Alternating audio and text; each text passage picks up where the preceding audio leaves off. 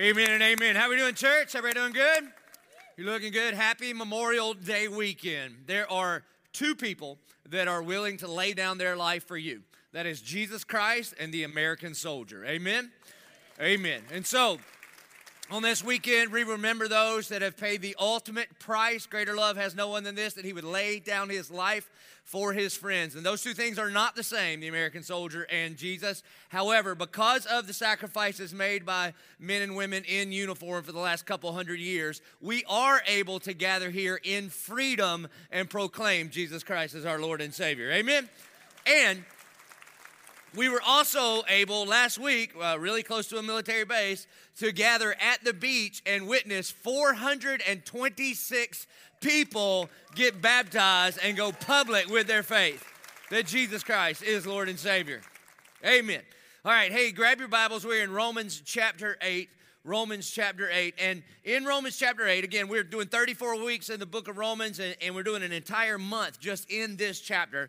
And when we get to Romans chapter 8, this section of it has two of church people's favorite verses, man. Favorite, 8:28. Everybody loves some Romans 8:28. All right? That God works in all things for the good of those that love him and are called according to his purpose. Some of you have a t-shirt with that bedazzled upon it, or a coffee mug, or maybe you've crocheted it somewhere and it's hanging up in your house. We love some 8:28. And then we love some 8:31. What then shall we say to these things? If God is for us, who can be against us? We love those verses.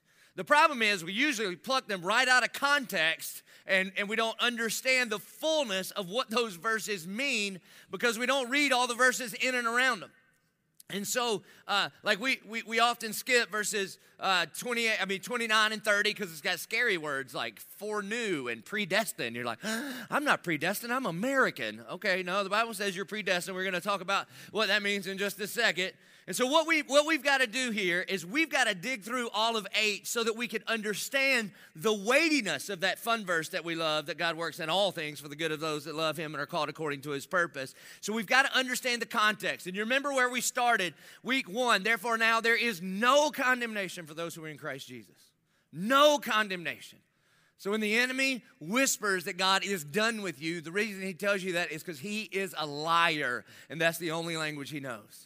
And then last week, we spent the whole entire time talking about the reality that because of Christ's sacrifice for us on the cross, we have been given the spirit of adoption, that we are no longer slaves to fear to fall back into, but we cry out, Abba, Father.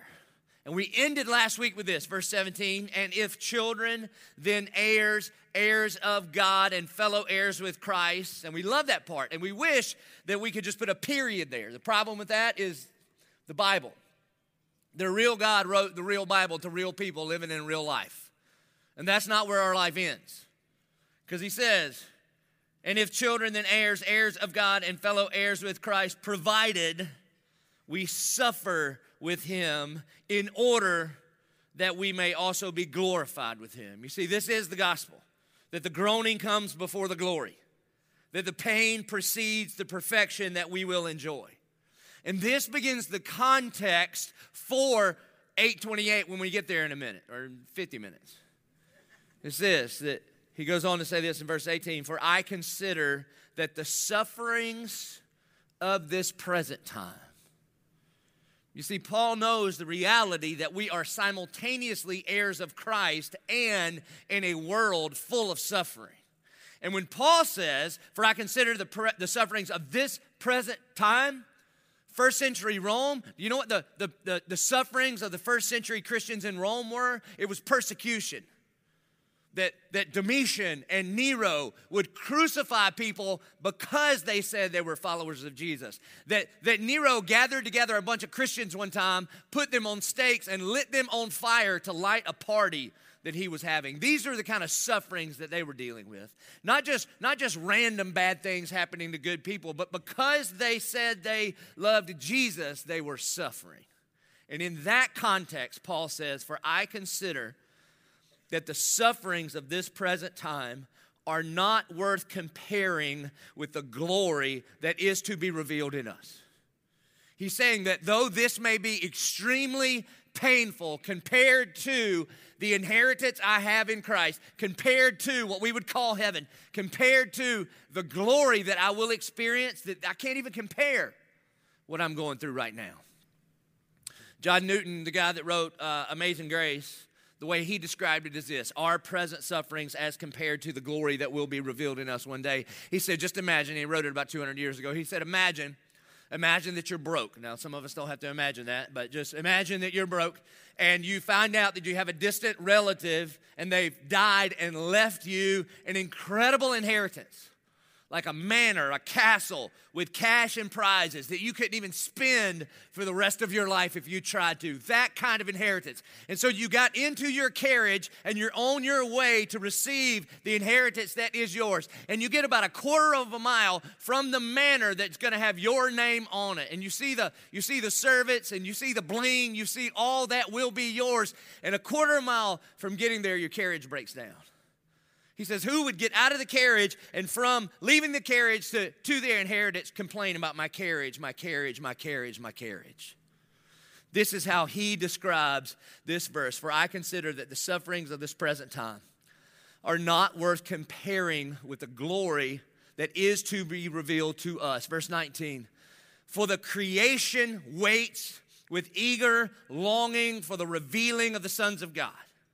For the creation was subjected to futility, not willingly, but because of him who subjected it. So if you want the theologically correct answer to why so much pain in the world, here it is. Because in Genesis chapter 3, when sin entered the world, sin is so evil, sin is so destructive, God is so holy and so just, that sin fractured everything in our world.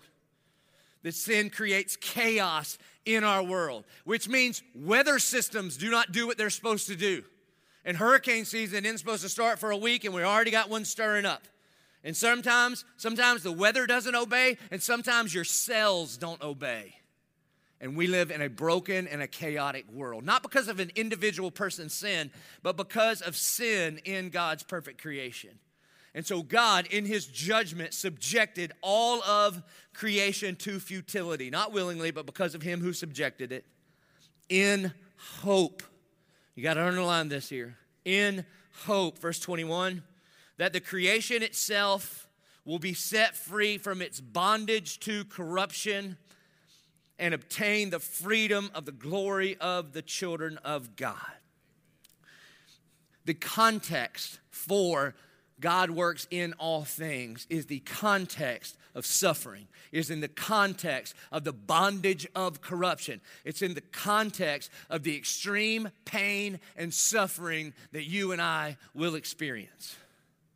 Because I'm telling you, with the thousands of people across all of our campuses here at 1122 this weekend, I know that there's a whole bunch of pain and there's a whole bunch of suffering and there's a whole bunch of why, God, I don't understand. And if your life is going super awesome right now, I got really good news for you. It's going to get much, much worse one day. It is. The person you love the most is going to die unless you die first. Happy Memorial Day weekend. It's just true. Jesus promises, in this world, you will face troubles of many kinds. So how in the world do you simultaneously hold the truth that God is good and God is sovereign and I'm experiencing this kind of pain? This is what Romans 8 is talking about. How can God be in control of all things and love me and feels like my world is falling apart? The best words that I've ever seen on this probably won't be a shock to you. It's by Dr. John Piper. Later today, preferably not during the sermon, I want you to YouTube Shane and Shane, Though You Slay Me. Shane and Shane, they come here. They're coming back again for Saturated this year. If you don't know who they are, maybe you didn't grow up around like church stuff, you should know Shane and Shane. They are like staples in modern day evangelicalism. And somehow they're timeless. They were the same age when I was in college. I don't know how that happens. It's crazy, but whatever. I get older, they're the same. So the song, Though You Slay Me, Shane Bernard, like the main singer, he lost his dad suddenly and unexpectedly. And in a great sense of anguish and pain, he writes this song, Though You Slay Me, Still I Will Worship You. He borrows a lot of the terminology from the book of Job. And in this, if you YouTube that song, they took a Piper sermon called Don't Lose Heart, and they pulled out an excerpt and they stuck it in the song. And here's what Dr. Piper said in regards to pain. He says, not only is all your affliction momentary, not only is all your affliction light in comparison to eternity and the glory there, but all of it is totally meaningful. Every millisecond of your pain from the fallen nature or fallen man, every millisecond of your misery in the path of obedience is producing a peculiar glory you will get because of that. I don't care if it was cancer or criticism. I don't care if it was slander or sickness. It wasn't meaningless. It's doing something. It's not meaningless. And of course you can't see what it's doing. Don't look to what is seen. When your mom dies, when your kid dies, when you got cancer at 40, when a car careens into the sidewalk and takes her out, don't say that's meaningless. It's not. It's working for you in eternal weight of glory. Therefore, don't lose heart. But take these truths and day by day focus on them. He's talking about the truths of Romans chapter 8. Preach them to yourself every morning. Get alone with God and preach His word into your mind until your heart sings with confidence that you are new and cared for. And I would add, and that you would know that He is sovereign and He is good and we don't understand. I had breakfast this week with a man that I know and love dearly. And 8 years ago, he walks through an unimaginable tragedy. I mean, the tragedy that every mama and every dad prays to God they never have to walk through. And it still doesn't completely make sense. And yet this very week, a couple that we baptized last Sunday just happened to bump into this dad this week. And they connected their salvation and their baptism this week with the tragedy that their family walked through 8 years ago. Now, does it make it any better? Does it make them feel any better? No, but it confirms this. It's not meaningless. That God is working a peculiar glory for all of those who suffer in the path of obedience. Listen, this is the context of Romans chapter 8. And if you are experiencing extreme pain, then what 8 wants you to understand is this: the deeper the pain, then the greater the hope of eternal glory. That the reason that Romans 8 is going to dig so deep is because this skyscraper of hope needs a foundation that digs down deep and deep and deep to the sovereign love of God that's too great for us to understand these things. This is what he's talking about here. For the creation waits in eager longing for the revealing of the sons of God. For the creation was subjected to futility, not willingly, but because of Him who subjected it in hope. You see that? In hope. So don't lose heart. The Bible says hope deferred makes the heart sick. That the creation itself will be set free from the bondage of corruption and obtain the freedom of glory of the children of God. And the rest of the chapter builds the case of hope. Verse 22, for we know that the whole creation has been groaning together in the pains of childbirth. And every mama said, amen. Until now. Verse 23, and not only the creation, but we ourselves. Paul says that the pains of childbirth are a picture of the pains that we are experiencing now, but every mama that's had more than one kid understands, is it worth it? And if you had more than one, your answer was, because I did it again. 2005, November 22nd, Gretchen was very pregnant. You can't kind of be pregnant, but you know what I mean. She was about ready to pop.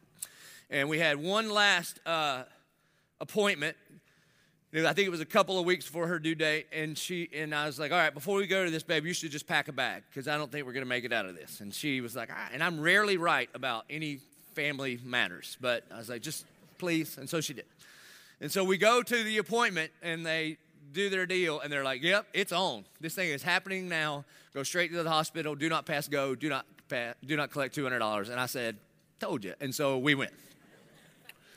So we got there late and get all settled in, and the moment we get there, Gretchen orders an epidural. I'll have one epidural, stat, all right? Now,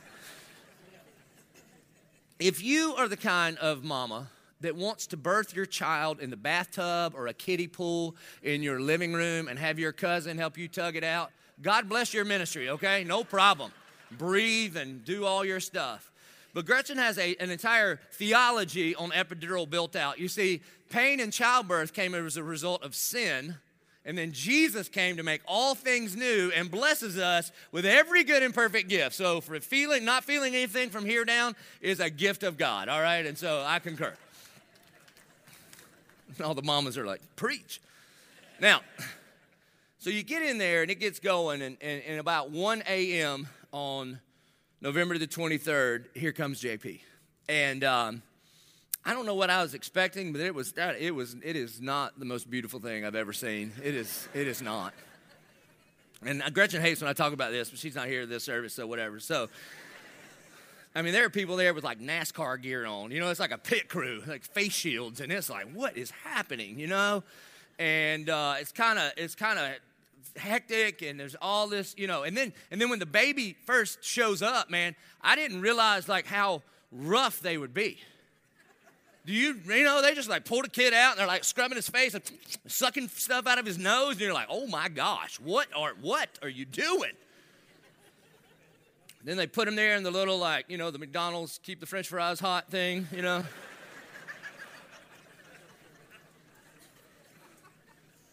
And then they wrap him up, and they hand him to you. And something happens in here that you didn't know you had the capacity for. Now, one of the happiest days of my entire life is when I was told I was having a boy.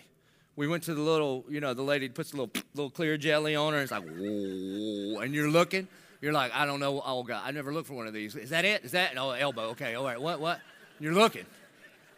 And she's like, congratulations, Mr. Martin, it's a boy. And I scooped her up. I picked her up. Gretchen was like, put her down. I was like, oh, my, woo, we got a boy. We named him Joseph Perry Martin IV. You understand? I'm into it. You got these dreams, these aspirations. I called my daddy. Hey, Daddy, I made a boy. He said, son, I knew you had it in you. That's what he said. But at that point, it's kind of theoretical. But when they hand him to you, this love that I didn't know I was capable of just erupts. And people will be like, yeah, but don't you love your wife? Of course I love her. More than I can describe it. It's just different. It's just different. And then you remember, if you've been through this, a couple days later, they're like, all right, you guys ready to go home? Huh? Home? No. You know we don't know what we're doing. We have no idea. Are you coming? If you come, then we'll go home, all right? Seriously, I took the car seat to the police department and said, y'all need to put this in right. All right, that's what I did. They didn't know how to do it. Oh, awesome. I called Ryan Stone. Ryan, follow me home. All right, I made Stone come and follow me home. I drove home about 28 miles an hour. Why are y'all driving so fast? You know what I mean? You're just crazy. And then you get home, and you're like, oh, my goodness, this is happening. Then about 4 years later, I was on the mission field, and Gretchen called me. She said, hey, listen, we're doing so good with one, we should just stick here. I was like, okay, cool, whatever. And then about 6 hours later, she called me. She goes, never mind, I'm already pregnant. All right, sweet. So that's how that worked out. Then 9 months or so after that phone call, Reagan Capri. Now, when I went back to the lady with the jelly, and we're looking, she goes, congratulations, Mr. Martin, it's a girl. And Gretchen said, you going to be okay? I said, I will be. There's just a different level of training you have to go through as a father of a daughter. And then we're back in that room, and I knew it a little better this time. I did not venture south of, I was leaning over this way like Spider-Man, looking at Gretchen. Hey, baby, you good? You good? I'll be back here, all right? And then there's Reagan Capri, and same thing. It was rough, but I knew it was okay this time. And they clean her off and wrap her up in that little burrito of beauty, and they hand her to me. There's just something about a little girl, man. You ask a daddy with a little girl, I don't know. I remember holding her thinking, I would die for you, and I would make somebody die for you. And the question every parent with more than one child asks going into this, because you experience this thing with number one, and you literally begin to ask yourself, you never say this out loud, but you begin to wonder, do I have the capacity to love the second one like I love the first one? Like, did I use it all up on the first one? Because I don't know if I can do that again. And will there be anything left for the second one? And the answer, if you're a second kid, you already got issues. Don't worry about it. The answer is yes. Yes. It's crazy because love is an inexhaustible resource. It's like no matter how much love you pour out on that first one, you can't help but pour out an equal amount of love on that second one. And some of you are like, 2 kids, whatever, you're so strong. I got 11, okay, God bless you. Then you really know it just kind of keeps coming and keeps coming and keeps coming.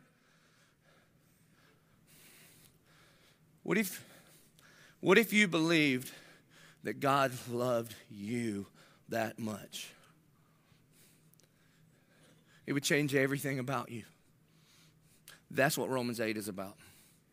What if you believe that God loved you that much? Because Jesus says, and you, fathers who are evil, know how to give good gifts to your children. How much more can our perfectly heavenly Father give to you what is good? This is what that's talking about. It would change everything about you. And you go, yeah, but what about the pain I'm in? I don't understand. I think if you would interview my children when they were a minute old, they would be like, that was rough. But as a dad, you would hold them and you're like, I know. But it was producing for you a peculiar glory. I know that you can't understand it right now, but there is life after birth.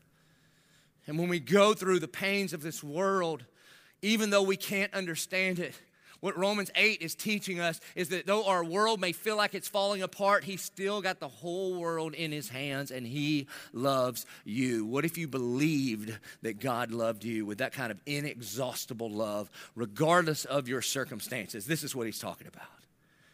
For we know that the whole creation has been groaning together in the pains of childbirth until now, and not only the creation, but we ourselves who have the first fruits of the Spirit. What this means is, if you are in Christ, then the Spirit of God has been deposited in you, and we get the first fruits. We talked about this a lot in the Before All Things initiative. First fruits just literally means when you got the first run of crops in, which means there's a whole lot more to come, but the first fruits are evidence to what the rest of the fruits are going to be. And so currently in our life, we experience, because the Spirit of God is producing in us love and joy and peace and patience and kindness and goodness and faithfulness and gentleness and self-control. But we don't have the fullness of it yet. We have the first fruits of the fruit of the Spirit. But there will come a day when we will have in glory an abundance of love, like more love than you could even have the ability to experience right now, and an abundance of peace, and an abundance of joy, an ever increasing produce of joy over joy over joy. And he goes on to say, groan inwardly as we wait eagerly for the adoption of sons. Now, if you read that, I know that some of you who pay attention, which we have several dozen of you, you're like, wait a minute, I thought last week the whole sermon was about us already being adopted, that we have been given the spirit of adoption. So how can it say that we have been adopted and now we're eagerly waiting for adoption? You see, there's many places in the Bible, when you try to explain an eternal God in chronological order, it gets a little tough sometimes. So there's a whole bunch of stuff in the Bible that is already and not yet. See, we have been adopted. The deal is done. The price has been paid. Legally, you are God's. And yet, we are not fully walking in the fullness of our adoption yet. Gretchen and I have some friends who are in Africa right now adopting a son. He is theirs, but the process is still going on, so that boy is not experiencing the fullness of what it will mean to have American parents, like clean water and a bathroom and some of those kind of things. This is kind of where we are. We are in between. We already have been adopted, and yet we are awaiting our adoption. It's like this in a horse race. Some of you know more about that than others. We'll talk about that at some other time. When the nose of the horse crosses the finish line, they say he's finished. But is he finished? There's still a whole lot of horse left. That's what it's like. The moment you're justified, the moment you meet Jesus as your Savior, you have been adopted. And yet, we have yet to walk in the fullness of the blessing of the inheritance of the Father. That day is coming. And so you may say, well, why? Why are we not walking in the fullness of it yet? Part of it is that you're just not ready. I'm not ready. Let's look at what it says. It says, groaning inwardly as we wait eagerly for adoption as sons, the redemption of our bodies. That's what we're waiting on. Did you know that there will come a day when we are glorified and we will get a new and glorified body? Amen? Now, if you're in your 20s, this doesn't even matter to you, okay? Because you're really into your body. Well, God bless you, all right? One day you'll be introduced to two things, all right? Time and gravity. They are not your friends, all right? You see, what's happening here is if God has this, if we are co-heirs with Christ and all that is His will one day be ours, do you realize in our current body, we don't even have the ability to fully enjoy what God would have for us? I mean, the Bible says that you and I will be glorified like the sun. Not just the sun, Jesus, but like the sun in the sky, which means with our current eyeballs, if you saw the glory of God, most of us we'd have to be like, hold on, let me get in the right direction. Okay, there, oh, too far, oh, too close, oh, too small, too blurry. That's what it means because our eyes don't work good. You'd be like, is that the glory? I can't tell. Or your ears don't work that good. And to all those with bad hearing, you go, what's that? Because you don't even have the ability with our broken ears to hear the angelic choirs making much of Jesus over and over and over. You see, God's got to redeem our bodies so that we would be able to enjoy all that He has for us. It would be like taking a beautiful Rembrandt or Monet and giving it to a kindergarten art class, and they go, if God gave us the fullness of our adoption now, we don't even have the receptors to be able to understand it. You see, we need a new body. Why? Because ours are aging and breaking down and are a bondage to corruption. And the 40 and up crowd was like, no doubt. I'm telling you, man, I don't age well. Look at pictures of me from the day we planted the church. I age like a banana. I'm telling you, it's not going good. Gretchen somehow is getting prettier. I look like Weekend at Bernie's. It's just, that's what's happening. I mean, I get fatigued so easy. You know what makes me tired? Preaching. Just standing up here. I'll get home and be like, I am spent. Gretchen's like, what do you do? About 45 minutes, I walked around on a carpeted 3x5 thing, and I got to sit down. I mean, that's what happens. My feet hurt. At TPC, I followed Ryan Blom. He's a member here at 1122, plays on the tour. So we followed him. We thought this will be cool. Man, we got done just walking 18 holes, not playing, just walking. I didn't carry anything. Nobody was chasing me. I'm just walking at a beautiful day with my kid, and I get home, I'm like, I need a nap. You see, that is our decaying bodies subjected to futility. But there will come a day where God gives us the new, redeemed, resurrected body so that we can fully experience all that He has for us. Which this is such good news, man, because like when I was a teenager and people would describe heaven, I would think, is that it? Because it sounds extremely boring. So we're just going to sing and sing and sing and what else? And the reality of this is like, no. God has yet to even give you the taste buds to experience the banquet that He has for you. That's what He's talking about here. And so He says, for in this hope we were saved. So if you are in pain, don't lose hope. Again, the Bible says in Proverbs, hope deferred makes the heart sick. That God is good, God is in charge, and if you are in Christ, then God has an inheritance for you. And the deeper the suffering and the deeper the pain that you are in now, it is not meaningless. The deeper the pain, then the greater the hope that He has for you. He says, now hope that is seen is not hope. For who hopes for what he sees? But if we hope for what we do not see, we wait for it with patience.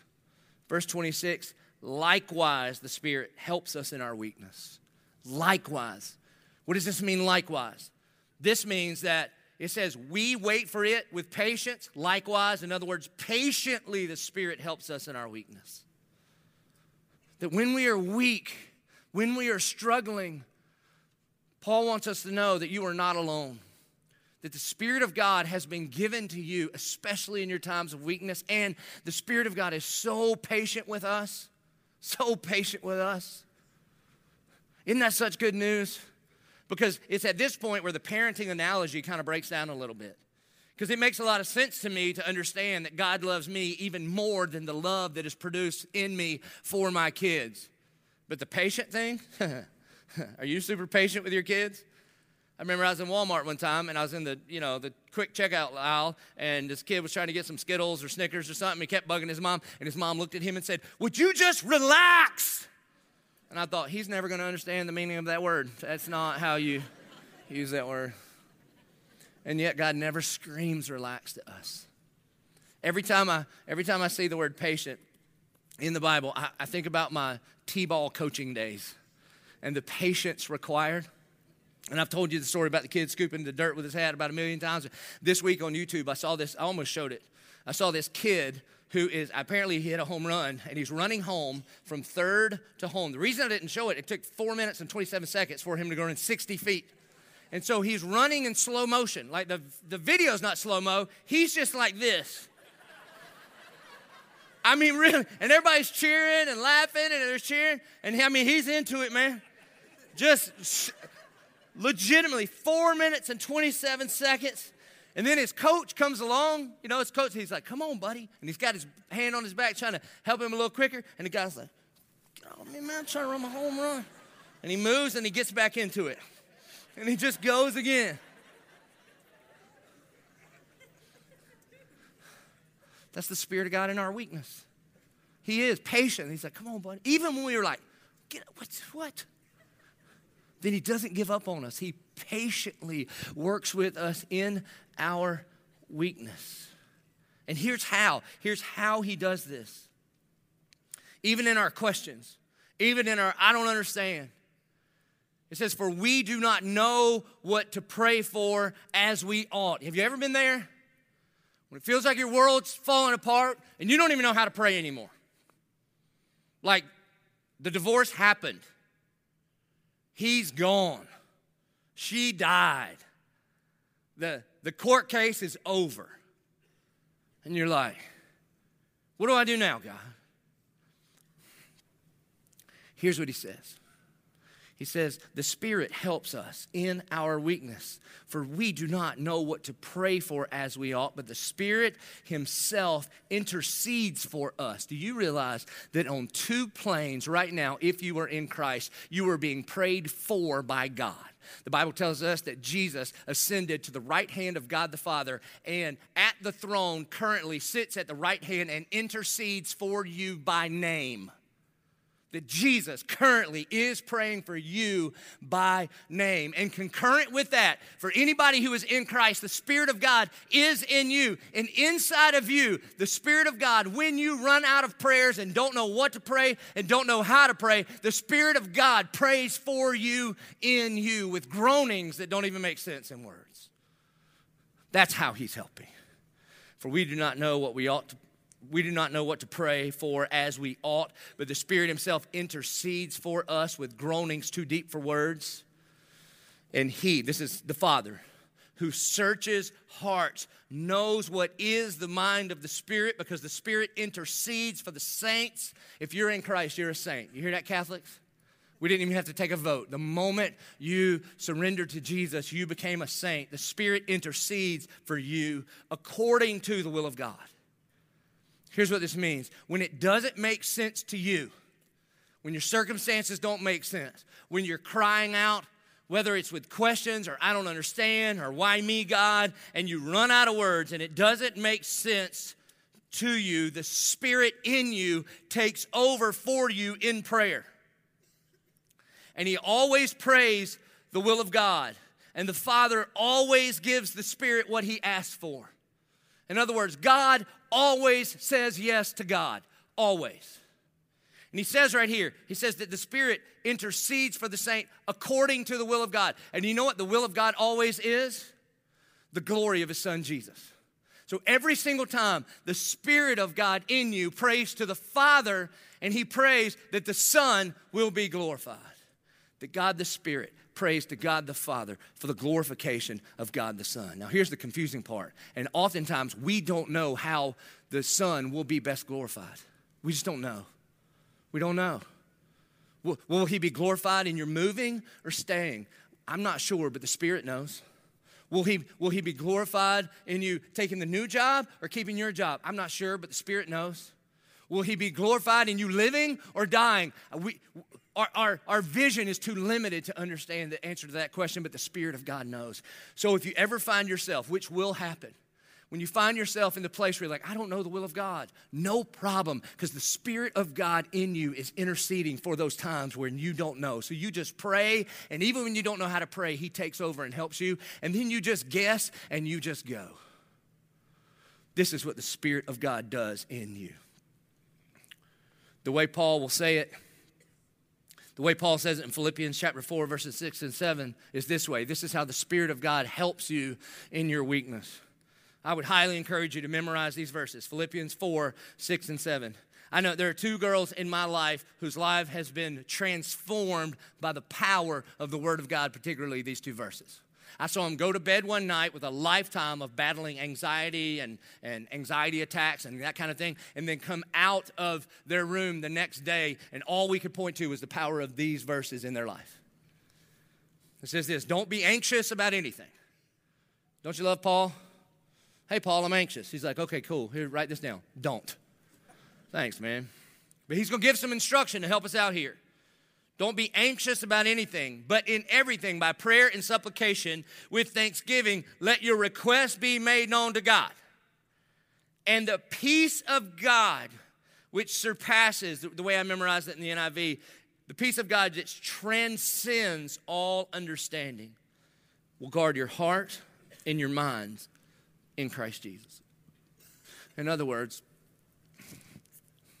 when you are in a time of present suffering and you don't know what to do and you don't know what to pray and you're overcome by anxiety, he says, bring it to God. And even when you run out of prayers, the Spirit of God prays for you as the Spirit of God comforts you. That's what Jesus said the Spirit would do.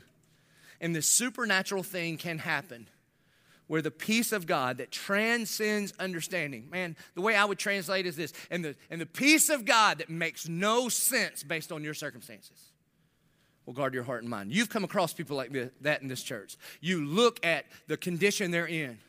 They've got cancer and it doesn't look good. They just lost somebody that they love more than anything. That their kids have gone crazy. And you go, how are you making it? And the person looks back at you and honestly they go, I don't know. I can't explain it. It's like I have this peace that just doesn't make sense. And he's guarding this, and he's guarding this. And that's what the Spirit of God does in our weakness. Now, we get to the verse that we put on the coffee cup. Now do you see how much Romans 8:28 means? This isn't a verse about just random stuff. It's a verse in the midst of the most painful times in your life that confirms that God is good, yet God does love us, and God is in control. And we know that for those who love God, all things work together for good for those who are called according to his purpose. I could do a whole sermon just on this. First of all, let me tell you what this verse does not say. This verse does not say, well, everything happens for a reason. I guess that's true, but sometimes the reason is because you're an idiot, and that's why that happens, okay? God did not fail your class. You just didn't study, you dummy. That's just how it works. I'm telling you, God didn't spend all your money on leases that don't make sense. You did, you idiot. That's how that works. But what this is saying is that God, in the Greek itself, God is the subject of this sentence. God is the acting and active agent in this sentence. That God works in all things, that God is working all things, that all things are controlled by God and He is working it. But it's not for everybody. He says this, and we know that for those who love God, all things work together for good. This is going to sting a little. If you love God and are called according to His purpose, if you believe that when Christ died on the cross that counted for you, then everything you experience, all the pain, God will work for good. It may be in this next life before you experience that fully, but He is working all things for the good of those that love Him and are called according to His purpose.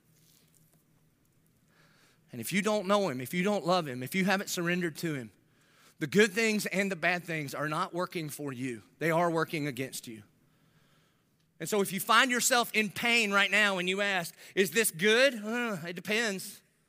Are you in Christ? It's like a hospital visit. If you go to the hospital, is it good or bad? Well, it depends on the floor you go to. If you go to oncology, it ain't good. And the pain that you were experiencing there is leading somewhere. But if you go to labor and delivery, man, you show up with balloons. And the pain that you're experiencing there leads to life. This is what Paul's saying. That we know that for those who love God, all things work together for good for those who are called according to His purpose. Now, you may look at this and go, well, how can this be? How in the world could God use this tragedy in my life for good? Is it worth it? And I could talk to you about your specific tragedy, about your specific pain. Is it your fault? Is God just wearing you out? And I would say skip all of that and go straight to the cross. Go straight to the cross. We are a gospel-centered, cross-centered church. This is what we do. We try to point everybody to the cross. And think about this. If you never read to the end of Matthew, Mark, Luke, and John, and you didn't know how it turned out, and you were standing on Golgotha the day Jesus, the Son of God, was crucified, don't you think you would have some questions? Don't you think you'd go, all right, time out, God. Hold up. What are you doing? Are you in control? I am. Well, do you not love your Son and love this world? He goes, actually, I love the world so much that I sent Him. Well, I don't understand. If you love your Son, I saw His baptism video, and the heavens open up, and you did a cameo. Behold my Son, in whom I love, in whom I am well pleased. So how do you explain that? If you love Him, and if you are in control, what are you doing? And the answer would be, redeeming the world. Redeeming the world. And we'll get to this next week, but if God did not spare His Son for us, then will He spare good things for you? You see, if you want to see God's love for you, don't look at your circumstances, look at the cross. He is not out of control. That He has been planning this from before the foundation of the world. No matter how painful our pain, if you were in Christ, it is being purposed for your good and for the glory of God. And then, the verses that people like to skip, but we don't skip. Verse 29, for those whom He foreknew, underline that. For those whom He foreknew, He also predestined. I love that one too, underline that. To be conformed to the image of His Son, in order that He might be the firstborn. That word in Greek is prototoko. We get the word prototype. Do you want to know what your glorified body is going to be like? Check out the prototype, because there has been one resurrected from the dead, and we will be conformed into His image. That He might be the firstborn among many brothers, and those whom He predestined, He called, and those whom He called, He justified, and those whom He justified, He also glorified. You see, first and foremost, when you read this, you should understand that your salvation is assured in the love of God. Why? Because God loved you based on who God is, not on your performance. And when this chain from foreknowledge to glorification cannot be broken, the way I like to think about it is this: it's like a locomotive of grace. And when the grace train leaves the station, the beginning of that thing is in our experience, the beginning of that thing is justification. The moment you surrender your life to Christ, then that train leaves the station, and every grace train that has ever left the station has always made it to its destination.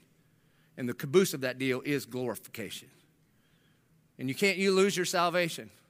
First of all, because you didn't earn it, and it's God's. And God's never lost anything. Now, the words matter here.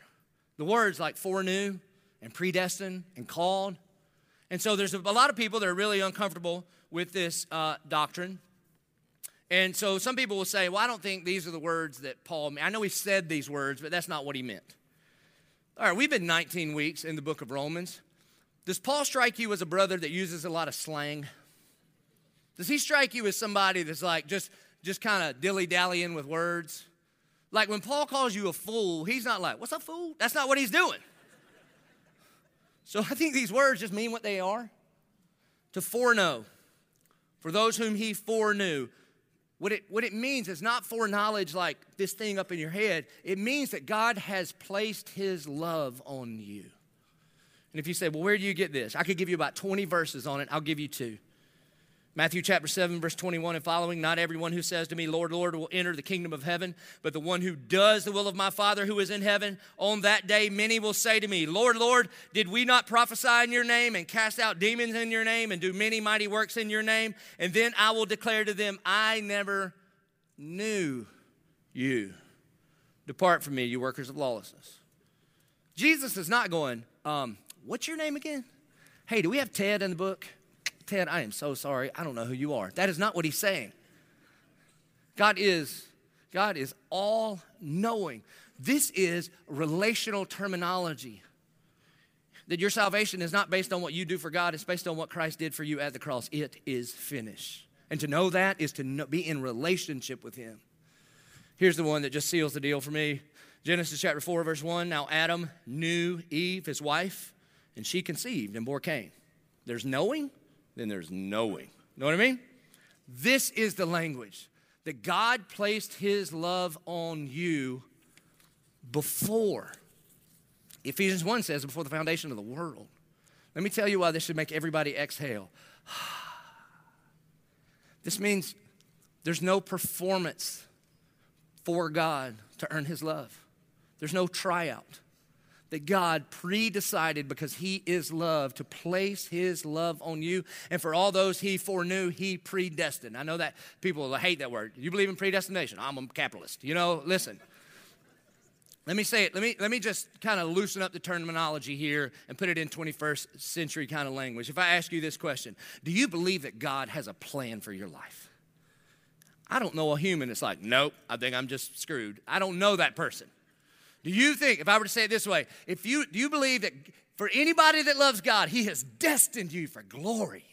You'd be like, yeah, preach on, preacher. Okay. Do you think he's making it up on the fly? Or do you think he's thought about it beforehand? I think he's kind of thought about it. You mean like he's predestined? That's just what it means. That God saves you, you don't save you. This is not a big game of chess and he's waiting on you to make your move. That God foreloved you and has destined you for glory, and for all those he predestined, he called. This is God's invitation to you, and the call of God is for you in this very moment right now. And then some people will be like, well, how do I know if I'm in? Do you hear my voice? In this very second, right now, God is calling you to receive and step into the love of God. And if you've ever believed in Jesus, it was not because the preacher was articulate or funny or convincing. It was because for the very first time you heard the call of God in your life. Listen, man, on our encounter hunting trip this past year, we do this every fall. In September, if you love Jesus and hunting, you should go hunting with me. Even if you don't love Jesus, go hunting. You'll probably love him by the time you get home. So there's this guy in the tree stand, man. Sitting in the tree stand with the devotion we're doing, and it's 5 o'clock in the morning, he's got his headlamp on. It's not good for hunting, but it's good for Bible study. And he's sitting there, and he's reading Genesis 3. And without a preacher, without an invitation, without an explanation, without a gospel tract, he is overwhelmed by the love of God in his life, and he just stands up and surrenders his life to Christ in the tree stand. That is the sovereign call of God on our lives. And right now, he's calling you if you don't know him.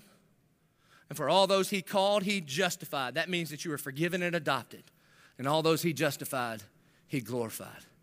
That means one day you will fully and finally be conformed into the image of God. That is the grace train of God's sovereign love for us. So here's the point. That God's love for you is not measured by your circumstances. Let me say it again. God's love for you is not measured by your circumstances, but by his sovereign grace towards you. To see his love, see the cross. For God demonstrated his love for us in this, that while we were still sinners, that Christ died for us. This is the heart of Romans chapter 8.